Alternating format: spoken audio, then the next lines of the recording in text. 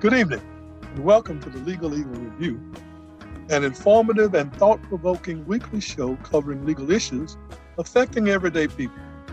We know that there are many things you could be doing with your time, and we appreciate your decision to share this time with us. I'm Irving Jordan.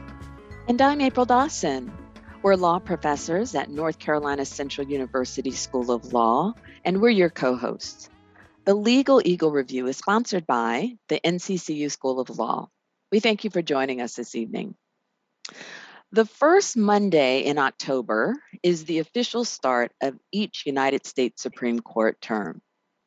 This year, the 2022-23 Supreme Court term and first oral arguments will begin on Monday, October the 3rd. This will be the first court term in which the first Black female Supreme Court Justice, Justice Ketanji Brown Jackson, will be a member of the court. However, despite Justice Brown Jackson's joining the court continues to have a conservative 6-justice majority. In a recent past episode, we discussed some of the significant cases decided by the court last term. And if you missed that show, you can find it all on our Legal Eagle Review podcast. On this show, we're going to continue our discussion of the court and preview some of the major cases that will be decided by the court this term. Joining us for this discussion is one of our frequent guests, our colleague and fellow NCCU law professor, Don Corbett. Professor Corbett teaches, among other courses, constitutional law. Professor Corbett, as always, thank you for joining us. Thank you so much for inviting me. I'm happy to be here. I appreciate it. So before we talk about the cases, we want to spend a little bit of time talking about how cases make their way to the Supreme Court. So oftentimes you'll hear people say, if they're involved in litigation, I'm going to take this case all the way to the Supreme Court. But it's a very small percentage of the cases in which people want the court to hear their case, that the court actually accepts. And so we thought it would be helpful to kind of just talk about how cases make their way to the court to be decided by the justices. So Don, we'll start with you. Can you share kind of a general breakdown of how it is that the court decides cases to hear in any given term? Sure. I can give it a shot. So there's basically external rules that are dictated by the Constitution, and then the court itself has some internal rules, and both of those things combine to help them decide which cases to take and which ones to reject. And you're 100% right. When I was practicing, I can't tell you how many times, no matter what it was about, it could have been about jaywalking, it could have been about a border dispute between families. They wanted to go all the way to the Supreme Court with it. And then you have to kind of tell them, well, it doesn't quite work that way. It's not quite that easy. So talking about the concrete piece of it first, that is in the language of the Constitution, where Article 3 allows the court what's called both original jurisdiction and appellate jurisdiction. So for people who may not be familiar, when you say that you're a court of original jurisdiction, it just really is a lot of words and syllables to say that this court is the first court to hear the case. So the Constitution allows the Supreme Court to have original jurisdiction in a handful of instances. So if there's a border dispute between like Kansas and Missouri, the court might hear that kind of a case. If there's a dispute that rises among or between ambassadors, then the court can hear that kind of case. But that's dictated by the language of the Constitution, and you really can't expand that. So those are the only cases in which the court's the first court to hear the case. That's called original jurisdiction. So the overwhelming majority of the court's cases are delivered by what's called appellate jurisdiction. And in that instance, what the court is doing is it's reviewing decisions primarily of federal courts of appeal. So these usually have to do with constitutional questions, questions interpreting federal statutes, et cetera. And oftentimes what the court will consider is whether there is a split about this particular legal issue at the lower circuit courts of appeal. So if the Fourth Circuit said that it should be X, but the Eighth and Ninth Circuit said it should be Y, then sometimes the court will step in and try to resolve that distinction. Now, they can also review decisions from the highest court in every state. provided that court is deciding a constitutional issue. So those are the and it's really that appellate jurisdiction context where the court does most of its work. As you referenced, there's tons and tons of requests every year for the court to take cases, usually somewhere anywhere between 6,000 and 7,000. They only take about 150 per year, and usually they only hear oral arguments in about 70 or 80 cases a year. So if you remember, I said internally, there's also some rules, and one of the court's internal rules is that you must have 4 of your sitting members vote to accept a case. Anything less than 4, you don't get that. Now, the one exception, the math changes when it's a death penalty case. If the court has been asked to give a stay of an execution, then I think you have to have 5 justices instead of 4 vote to accept. But those are basically the guidelines that everybody works under in trying to get the court's attention. Mm-hmm. Yeah, and thank you for that. That was very, very helpful. And when we think about how many cases are coming out of the federal circuits and coming out of the states, and that, as you noted, the court is going to take certainly no more than 150, and as far as the arguments, far less than that. It makes one kind of wonder about the caseload of our U.S. Supreme Court. The other thing that I think you mentioned, which we should emphasize, is the court will take cases where there's a constitutional law issue, where there's an issue involving like federal, an interpretation of a federal statute or regulation. But a lot of cases that are heard at the state level could never even make their way to the Supreme Court. Can you talk about just quickly what types of cases might a state court hear where the court of last resort is just going to be like the state court, the state Supreme Court? Sure. So in when people join class, sometimes they hear the term constitution, they think there's only one, right? We have a federal constitution that starts, we the people, and all the other stuff that goes along with it. But then every state has its own individual constitution. And sometimes those states will have, a lot of the language tracks the federal constitution, sometimes it doesn't. And state Supreme Courts, or whatever the highest court in the land is in that particular state, for instance, in New York, I think it's actually called the Court of Appeals. But those courts actually will deal with the issues that are germane to the interpretation of that particular state's laws. And the Supreme Court has no role in that. So as a really quick example, what I hope will work, like the federal Supreme Court has never identified the right to an education as a fundamental right, okay? But North Carolina has. So if you have a state Supreme Court decision about the fundamental right to an education, well, that's going to stop at the highest court level here, which is the state Supreme Court. So the U.S. Supreme Court would never ever get involved in a case like that. So that's kind of how it works. It's really an example of both our national system of government and our state system of government working together. Mm-hmm. Yeah, thank you for that. And that was a great example. And it's something that I know Irv talks about a lot is we can't forget our state constitutions, because particularly when you have a court like our U.S. Supreme Court, which is narrowing the rights that individuals have, there are other tools, hopefully in your toolbox, that you can use to try and make sure that individual rights and liberties are recognized. And Dee Dawson, if I could add one more thing, because I think I'd be remiss if I didn't say it. One of the things that's happened more recently is what's called the shadow docket, which has kind of come into much more focus over the last few years. And essentially what it is it's the use of emergency orders by the Supreme Court, and that happens without oral argument. Like in the overwhelming majority of your cases, again, you have sides that are accepted by the court for a hearing, and then each side will submit briefs, and then there's actually an oral argument before the court before they render a decision. So, but more recently, the court has been approached by parties that say, well, if you don't deal with this right now, we're going to suffer irreparable harm if you don't immediately grant us the relief that we need. So historically, it wasn't used very frequently, but more recently, it's been used in much more consequential rulings, and at some degree of controversy, because the idea is if you're using these emergency orders, and what are called summary decisions without oral argument, then now you're short-circuiting in some ways the process that people are used to, and that kind of in some context can create equity and fairness problems. Mm-hmm. So that practice has been criticized quite a bit, so we'll have to see going forward whether the court continues to utilize this kind of emergency order system. I'm sorry, I wanted to say that while it was on my mind. Mm-hmm. Yeah.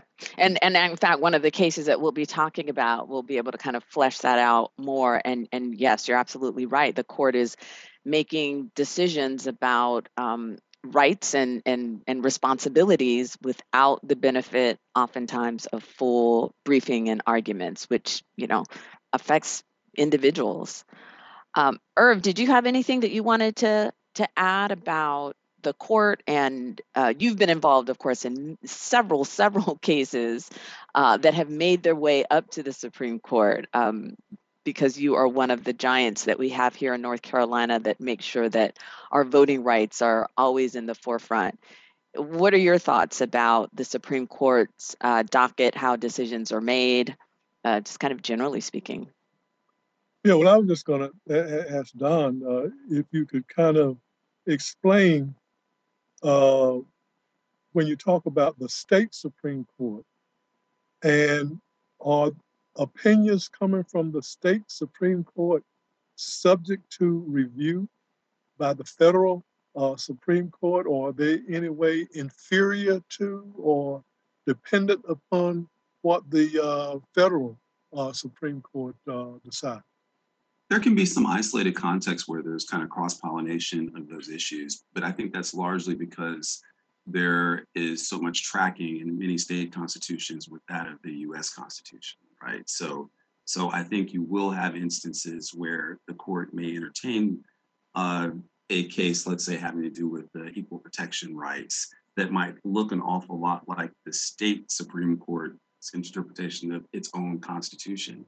So it does happen on occasion, but not very frequently. And again, I think that has really more to do not so much with the substance, which is what I think you're talking about, but just the sheer volume of cases that are sheer volume of parties that request review from the court. So I think they try to stay in their lane about that. At least historically, they try to stay in their lane about that and allow the state Supreme Courts to have the final say on those types of decisions.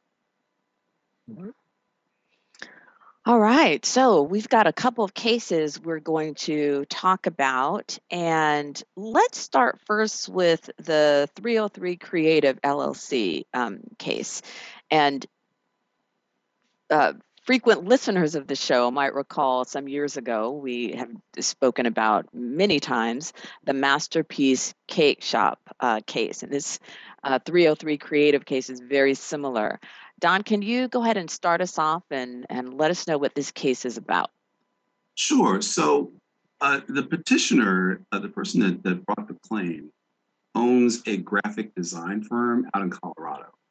And her goal was to basically expand her business base and to include making websites for weddings. So, we have stuff like The Knot and other more familiar commercial sites where people can promote their marriage or their pending marriage, and you can see the guest list and all kinds of other stuff on the sites. Well, she decided that she wanted to do wedding websites as a part of her design business.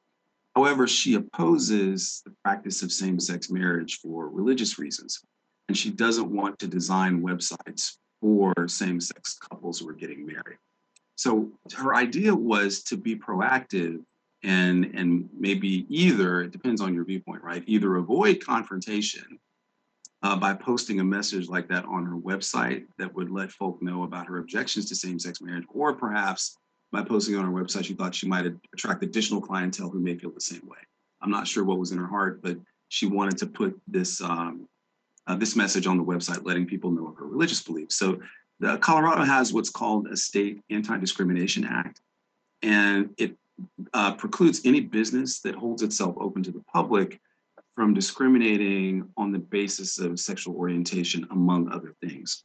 And under the way I believe that law defines discrimination, it means to refuse to provide services, to refuse to provide goods, or in this case, you can't publish anything that either says or implies that people aren't welcome in that establishment, because of their race or their gender or their sexual orientation.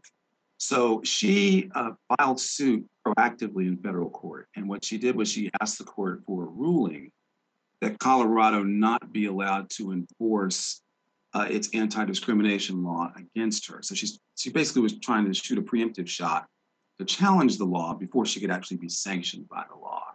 And she says, this is a free speech issue, and that's what the constitutional provision is.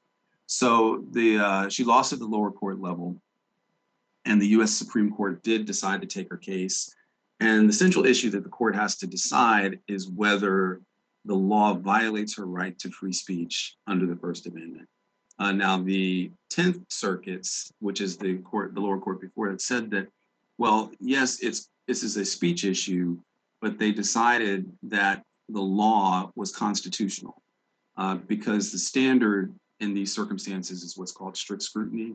So if your policy or law survives strict scrutiny, then it means it's constitutional. And what the court said is, yes, this does regulate speech, but because it is serving a compelling government interest, that being ensuring that gay and lesbian couples have the same access to services as everybody else, the 10th Circuit found the law to be constitutional. So you made mention of the Masterpiece cake shop case a few years ago, also emanating from California. And the court never got to really the key question, which is whether the First Amendment protection of religious freedom allows you to deny services to people.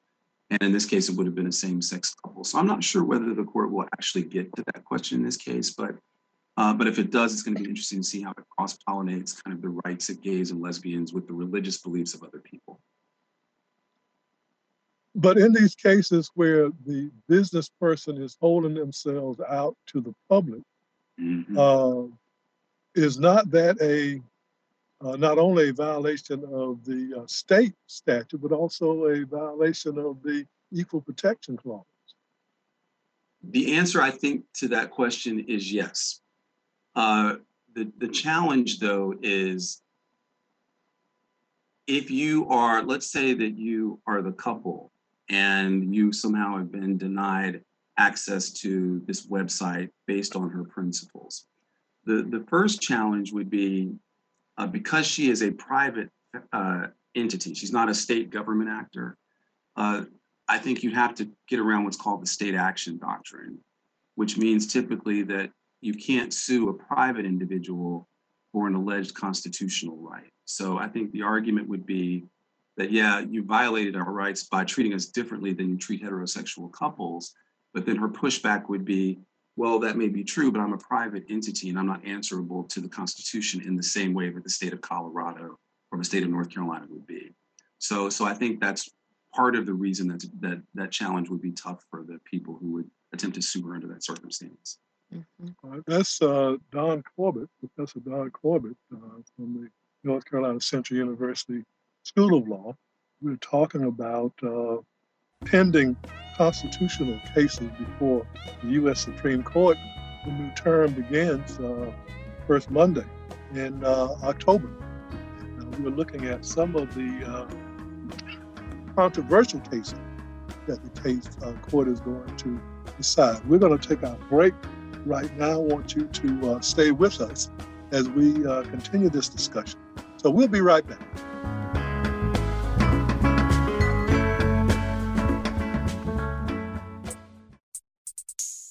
North Carolina Central University School of Law was founded in 1939 to provide opportunities for African American students to become lawyers. Embracing our heritage, the mission of NCCU Law is to provide a quality, personalized, practice-oriented, and affordable education to historically underrepresented students from diverse backgrounds to increase diversity in the legal profession. We empower our graduates to become highly competent and socially responsible lawyers and leaders committed to public service and to meeting the needs of underserved communities. NCCU Law is excited to announce the creation of the NCCU Technology, Law, and Policy Center, made possible by the generous pledge of $5 million by Intel Corporation.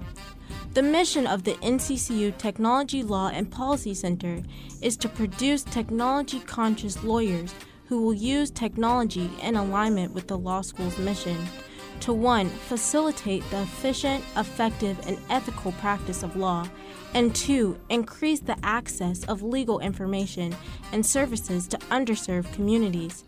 You can learn more about the Technology Law and Policy Center by visiting the NCCU Law website.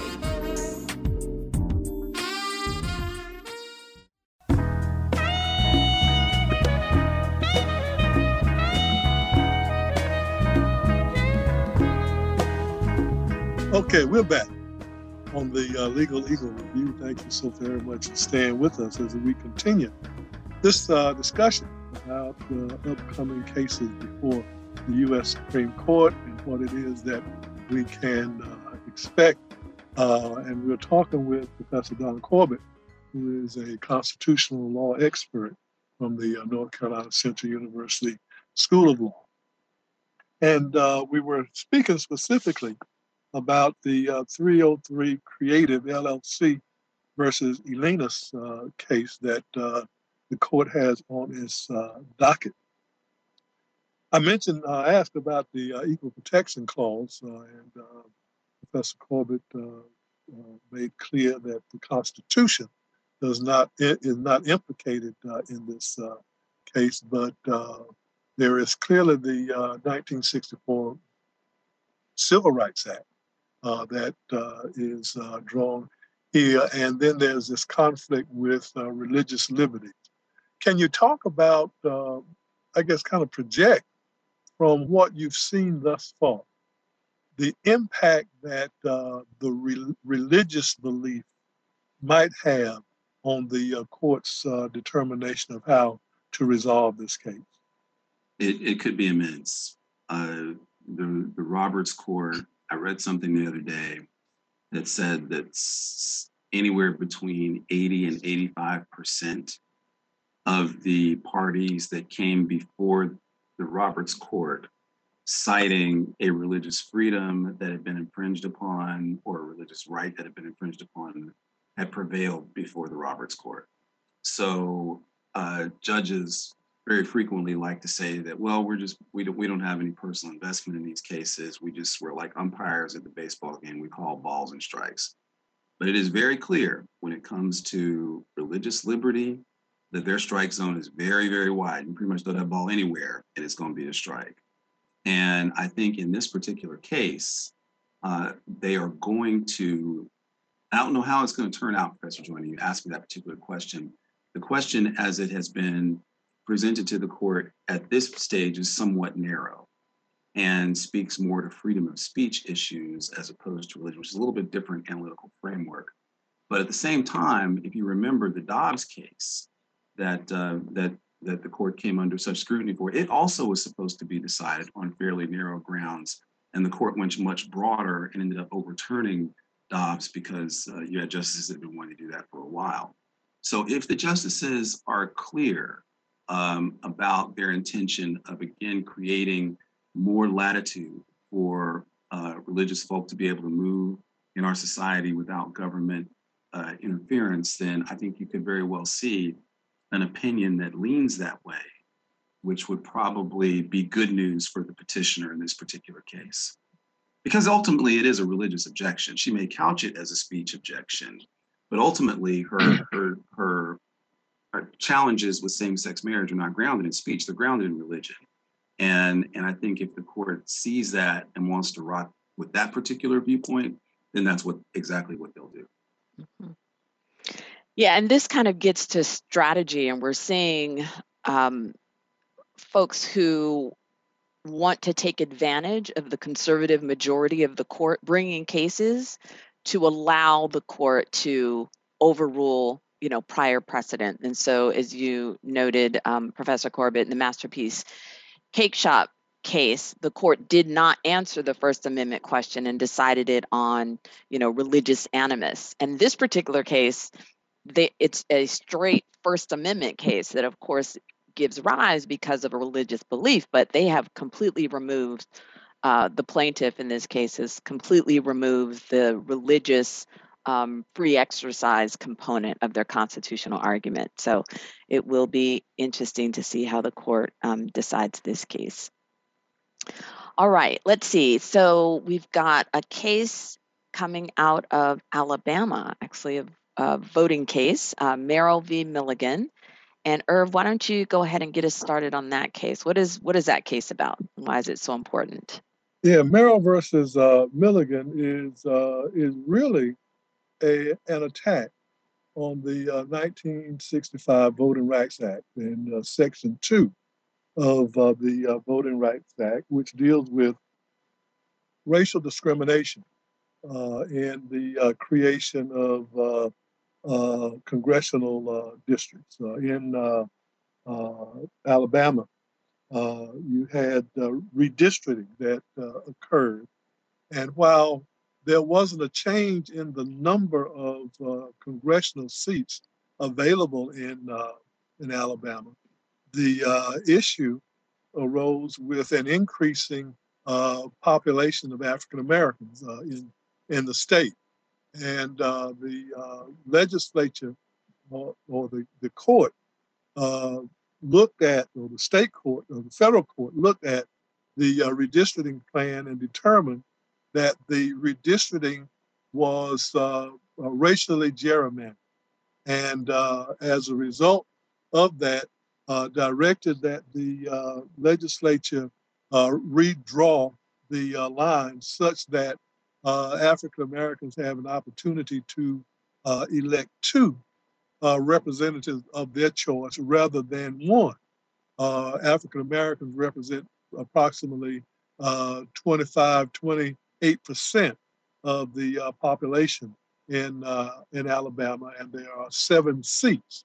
And so the plaintiffs were seeking 2 seats be drawn, or to give an opportunity.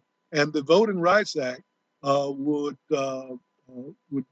could be read to require that where there were sufficient numbers of African Americans in a particular district to create a district in which they would be the majority, that the legislature had to draw those lines. The new configuration provided for these two. This was appealed by the state legislature to the Supreme Court. And even though the federal court found that there was obvious racial gerrymandering going on, the U.S. Supreme Court, without even a hearing in the case, then vacated or put a stay on the judgment of the local court and imposed that only one African American district would be available for election that term. So even though there was sufficient time for the population to become accustomed to the two district requirement, the Supreme Court held on this shadow docket that they would enjoin the enforcement of the lower court decision. That case is now on the Supreme Court docket. The attack now, though, is on the validity of the 1965 Voting Rights Act. Already, Section 5 of the Voting Rights Act has been struck down by the court. And now this attack is directed towards striking down Section 2, which would obviously gut any authority of the 1965 Voting Rights Act. And so that case is on the docket for hearing on October 4th, first week of the session. And we're looking to see how the court is going to respond to that, with 6 conservative justices who have already indicated some disenchantment with the reach of the 1965 Voting Rights Act. So we're looking to see how the court is going to deal with that. That would be a big blow to the democracy as it relates to the ability of racial minorities to look for parity in the electoral process for congressional representatives.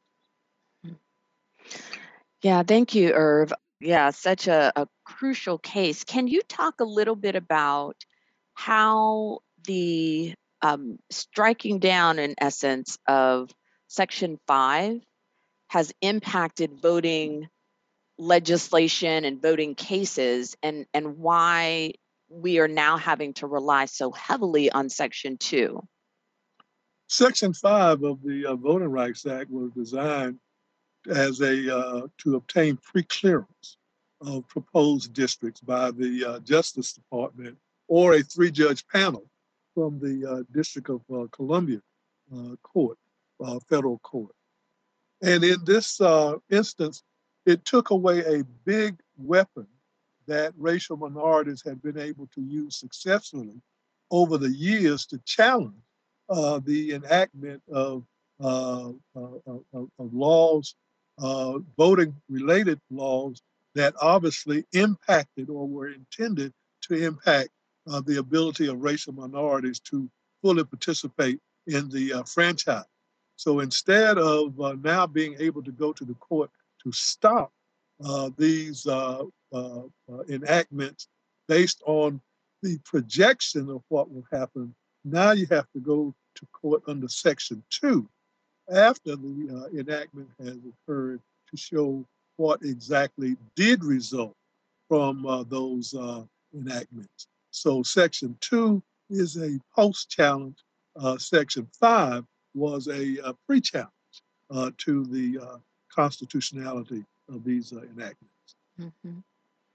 And then, of course, what it does, which we see in this case, even though you have federal judges who reach the conclusion that you have the districts being racially gerrymandered, because the Supreme Court issued a stay, these districts that federal judges have determined violate the Constitution are going to be used to select the representatives in November. And that just emphasizes why Section 2, this kind of post-challenge, is not nearly as effective as Section 5, which we now no longer have. So even if the Supreme Court, and we're not sure the Supreme Court will actually reach this conclusion, but even if the Supreme Court were to reach a conclusion that these districts, the redistricting violates the Constitution, they're still being used to elect the representatives for Alabama.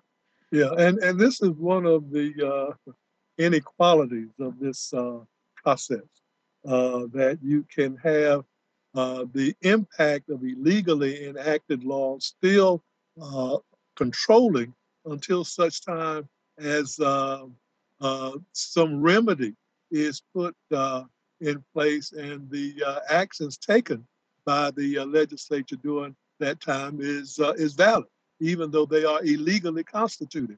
A case that has been is now in the forefront of other challenges here in North Carolina. Yes, and we'll get to that North Carolina case. Before we do, Professor Corbett, did you have any thoughts on this case out of Alabama? Yeah, it's awful. It is. It's awful for multiple reasons. It's obviously there are the legal issues that Professor Joyner spoke to, but there was a case last year out of Arizona called Brnovich versus the Democratic National Committee, where the Supreme Court heard some Section 2 challenges based on laws that had disparate impacts on people of color in attempting to cast their ballots to vote in an Arizona state election. And Justice Alito wrote the majority opinion there and basically provided a roadmap for any state to basically write their laws in such a way as to where they would be immune to Section 2 challenges. So the court has been this particular iteration of the court has been hostile to voting rights. And, the thing that's so frustrating about it is Congress could, if it wanted to, do as it has done countless other times and reinstitute a different version of the Voting Rights Act that would ensure access in the ways that the original 65 Act intended. But because you have so much, I was trying to think of a kind word to use. You have so much inaction in Congress generally, and specifically inaction with regard to this particular issue. You're stuck with the holdings of the Supreme Court, which are clearly limiting and support the disenfranchisement of people at large levels. All right, well, that's a great segue into another very important voting case that hails from our state, North Carolina, or you are intimately familiar with and involved with Moore v. Harper. So why don't you take us through what's going on in this case? Well, North Carolina is in the middle of all of this stuff, one way or another. Moore versus Harper, unlike Merrill versus Milligan, which dealt with racial gerrymandering, Moore versus Harper deals with partisan gerrymandering. And the North Carolina Supreme Court determined that in North Carolina, in the 2020 redistricting process, that there was partisan gerrymandering that had occurred. And even though the Superior Court in North Carolina had not found that there was a violation, the North Carolina Supreme Court sent it back with the notion that where there is partisan gerrymandering, that the court has a right and a duty to correct that issue. The North Carolina Superior Court then looked at this issue again, determined that new lines had to be drawn in North Carolina. The legislature created new lines which were as bad as were the initial lines that they had drawn, and it then resulted in the Superior Court having a team of special masters to look at that those lines and to redraw the lines themselves. And that created a more equitable framing of the new congressional lines in North Carolina, where there was an addition of one congressional district, which went from 13 to 14 for the upcoming session. And then the legislature then sought to challenge the action of the court in North Carolina, the Superior Court, in federal court under a provision of the federal Constitution, which gives to the legislature the authority to draw time, place, and manner restrictions as it relates to the addition of congressional races. And I know that we have to take a break right now. So why don't we take that break and then let me come back and finish explaining that. So we'll be right back. So hang with us. We'll continue this discussion on the other side.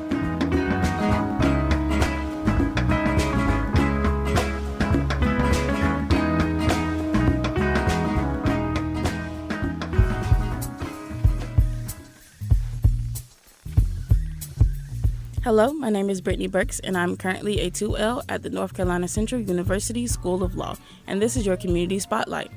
The North Carolina Central University School of Law offers 4 certificate programs. Upon completion of the specified requirements, law students may earn a certificate in civil rights and constitutional law, dispute resolution, tax law, or justice in the practice of law. As a part of the Eagle Promise, NCCU School of Law offers our students 4 outcomes upon graduation: completing a degree program on time, becoming socially and globally engaged, proving leadership, and graduating market ready. More information about any law degree program is at 919-530-6610. My name is Brittany Burks with the Legal Eagle Review. Thank you for listening.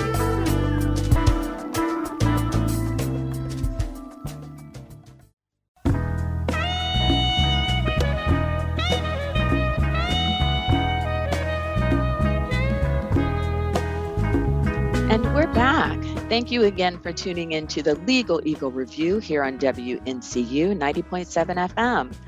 I'm April Dawson, and my co-host Irving Joyner and I have been talking this hour with our distinguished colleague, Professor Don Corbett, who is a constitutional law expert. And we've been talking about this upcoming Supreme Court term, which begins with oral arguments on Monday, October the 3rd. And right before the break, we were talking about an incredibly important voting case out of North Carolina, Moore v. Harper. And Irv, you were giving us the kind of breakdown of factually what's been going on in this case. And you mentioned that after the census, most recent census, North Carolina went from 13 congressional districts to 14 congressional districts. And it was required, or the state legislature was required to redraw the lines, which were struck down based on the North Carolina Constitution as being unconstitutionally gerrymandered based on party. Yep.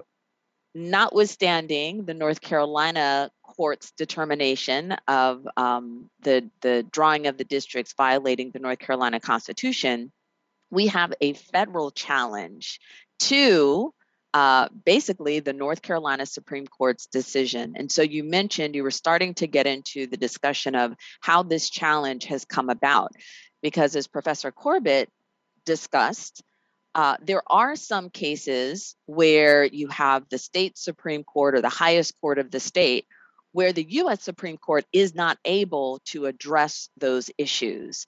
But here we have a North Carolina Supreme Court making a determination based on the North Carolina Constitution, yet we have the state legislature bringing a constitutional challenge. So let's have you pick up on that point. Right. And I think it's important to understand that all state elected officials are governed by North Carolina law and the North Carolina Constitution. The North Carolina law and the North Carolina Constitution does not, however, control the election of federal officials.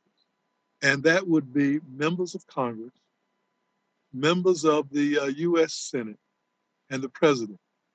And the Constitution, Article 1, Section 4 of the federal Constitution, gives to the state legislature the authority to create time, place, and manner as it relates to the election of those officials who are at the congressional level or at the presidential level. And that's what we're dealing with here, because we're dealing with the gerrymandering of congressional districts. The North Carolina Supreme Court, which is the arbiter of constitutional complaints and issues and conflicts in the state, utilizing that authority given to them by the North Carolina Constitution, determined that what the legislature did violated the North Carolina Constitution.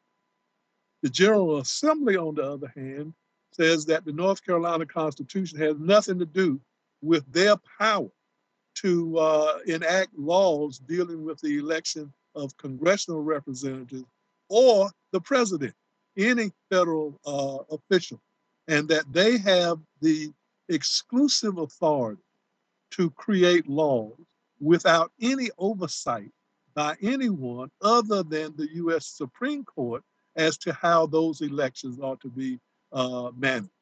And here they are seeking this partisan gerrymandering, which also has racial implications along the way.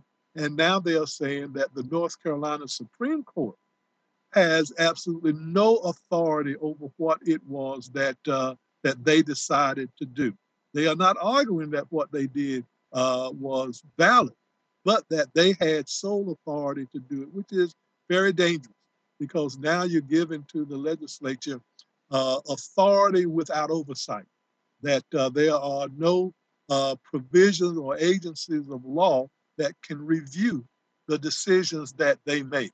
And the implications are very dire. very dangerous implications here, that now this legislature can impose any rule or regulation dealing with the election of congressional representatives, U.S. senators, or the president of this country, and how the voters in North Carolina, what their power is with respect to the elections of those individuals. And Moore versus Harper is just that challenge. And they called it the independent legislative authority. And so the argument goes that the North Carolina Supreme Court obviously has the authority to review any constitutional conflict as it relates to laws enacted by the North Carolina General Assembly. And the legislature is saying, no, we are on our own. We can do anything that we want to do. And if so, then that runs the risk of the legislature basically voiding out the authority of the people to make decisions about who will be elected as federal officials from the state of North Carolina. Mm-hmm. And so we've got to talk about the Rucho case, right, in the U.S. Supreme Court and its decision with respect to partisan gerrymandering, which in large part explains why it is that the North Carolina legislature is trying to do an end run around the North Carolina Supreme Court, because the U.S. Supreme Court has already spoken on whether it has the ability to decide partisan gerrymandering issues. And Professor Corbett, I want to ask you to kind of weigh in and give your thoughts about this particular case. Sure, I think you're right. I think that they're tied to Rucho in part because the court took a very hands-off approach to partisan gerrymandering rights. We can't do anything about that. And I can't say it loudly enough, but the theory that Professor Joyner spoke to, this independent state legislature, whatever they call it theory, that was on the fringes of people's belief system with regard to how electoral politics should run for a number of years. So the fact that the court is even willing to entertain the idea that this could be viable is very, very scary in and of itself, especially given the Rucho case and some of the other cases that we've talked about with regard to voting, et cetera. So just to give people a real life example of how this would work if North Carolina, if the legislature is correct and the court finds, yeah, we don't think there's any way that there should be oversight over how state legislatures do things. Let's say it's a 2024 election, Biden and Trump run it back, and through some miracle, Joe Biden ends up winning the popular vote in North Carolina. Well, the state legislature could, in theory, adopt its own set of elected or electors, which is what comprises the electoral college vote for that state. And they could, instead of honoring the popular vote, which usually is what determines the electoral college vote breakdown, they could ignore the popular vote and send their own set of electors to Congress that would show Trump as the winner instead, and that Trump should be the recipient of North Carolina's electoral college votes. They would have, in theory, the authority to do that if the court decides to roll with the independent state legislature theory in the way that Professor Joyner described it. So it's, again, 5 years ago, all of this was unthinkable. And now it not only becomes very thinkable, but maybe even likely with like a lowercase l.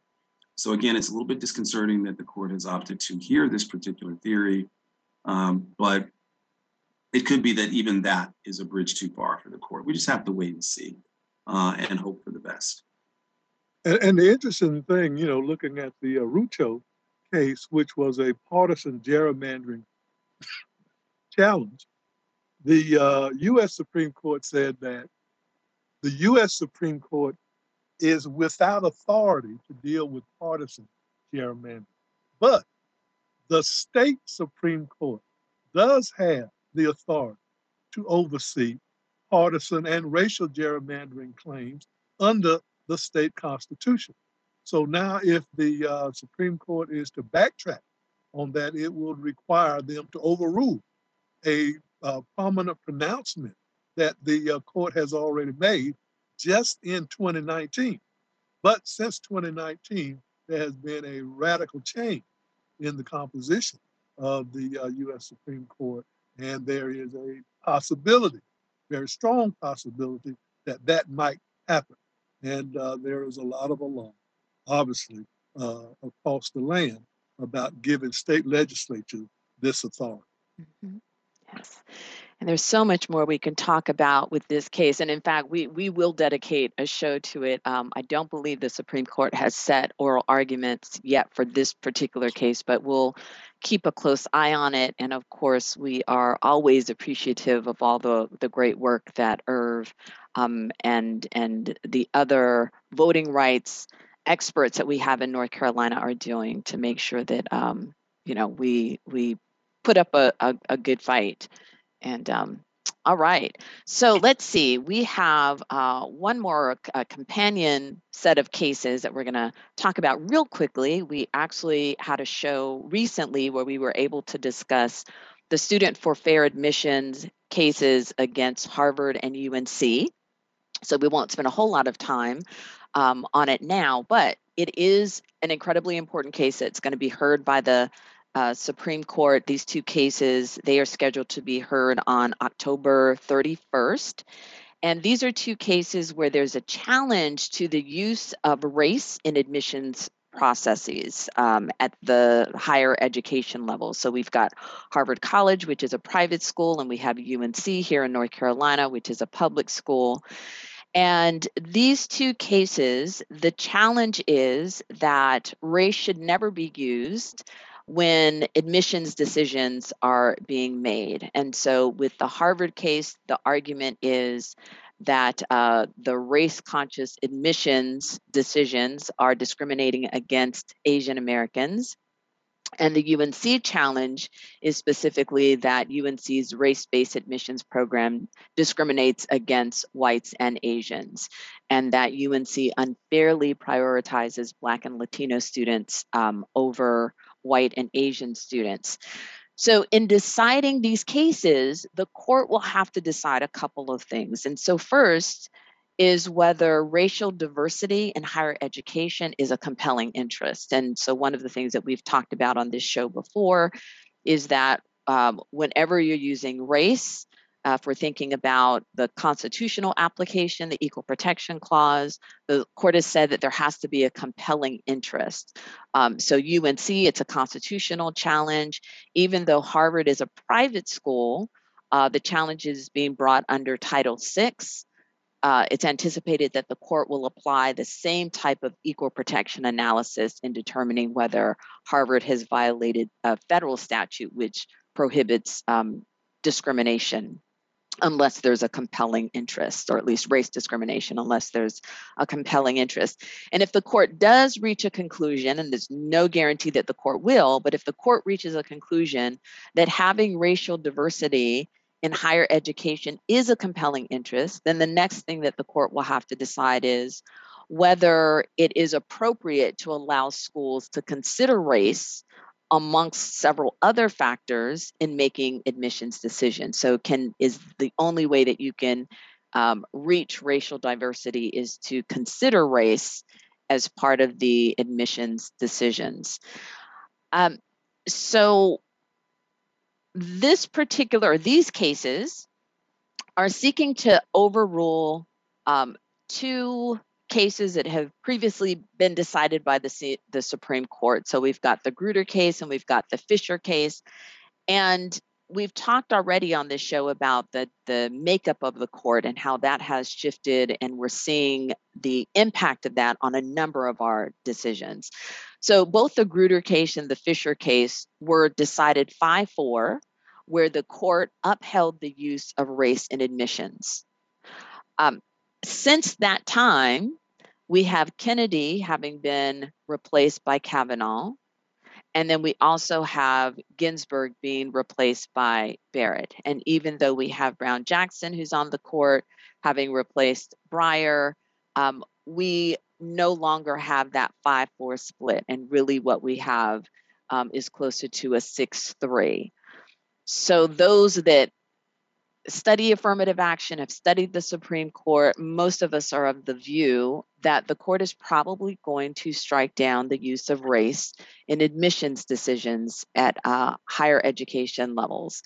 And so, Professor Corbett and Irv, want to get your thoughts on these companion cases.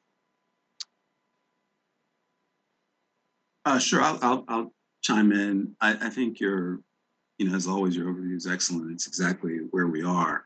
And again, sometimes you can figure out where the court's head is about something when they take a case that they've already decided, right? This has been, the Fisher case was not that long ago. I believe that the Grutter case that you spoke to was about 2003. And in the context of the history of the court's decision, that's like 5 minutes in time. So the fact that there were enough judges to take the case suggests very strongly that they want to revisit that particular holding and eliminate race from any consideration for admission at the higher education level. And I think they took the Harvard case because they want to make the same holding with regard to private institutions that collect or accept federal money. So I wish it was different, but I think it's just kind of what it is. And the other thing I think that's worth mentioning is I am fairly certain that Ketanji Brown Jackson has recused herself from this case because she had ties to Harvard. She obviously graduated from Harvard, but I think she had ties in, I can't remember the group, Professor Dawson, but I know that I'm pretty sure she has recused herself from the case to eliminate any appearance of a conflict of interest, which we could talk about in other contexts, but we won't now. But I think given the makeup of the court, in order for the Grutter holding to stay in place, you already have Alito and Thomas and Roberts, who have loudly been against the use of race in these contexts for years. And now you've added Gorsuch, Coney Barrett, and Kavanaugh to even split at 4-4. You need two of those three people to side with Sotomayor and Kagan. I just don't really see that happening. So the question becomes, this should be on the radar of higher ed institutions already. And the question becomes, how will you be able to implement meaningful racial diversity on campus if you can't use race in the consideration of creating your climate or creating your campus student body? So I hope that people are thinking about that. I hope they're much smarter than me and they come up with creative ways to avoid what surely will be an adverse decision by the court in this context. Mm-hmm. Yeah, and Professor Corbett, you're absolutely right. The Harvard case, Brown Jackson has recused. She will be able to participate on the UNC case. And in fact, the court had initially planned on hearing both of those cases together and split them so that she'd be able to at least participate with the UNC case. And it will be interesting to see what the court does. I hope I'm surprised. Irv, in the last few minutes, did you have any thoughts you wanted to share about this particular case? I'm hoping that I'm surprised as well, but this can be a devastating blow to racial minorities' ability to gain admission to colleges and university, and has implications beyond that issue. All right. Well, we are going to have to leave it there, but we talk often about cases that are being decided by the Supreme Court. So we'll have shows dedicated to each of these incredibly important cases. So we hope that you'll continue to stay tuned. We'd, of course, like to thank Professor Don Corbett, constitutional law expert, our colleague here at NCCU School of Law, for his willingness always to engage with us and to share his expertise. Thank you, Professor Corbett. Thank you for having me. I appreciate it. And of course, we'd like to thank you, our listening audience, for spending your Sunday evening with us. If you have any questions, please feel free to send us an email. You can reach us at legaleaglereview@nccu.edu. And if you ever miss this show on Sunday, you can find the show on our Legal Eagle Review podcast. Don't forget to follow us on Twitter, Facebook, and Instagram. Until next week, stay informed, engaged, healthy, and safe.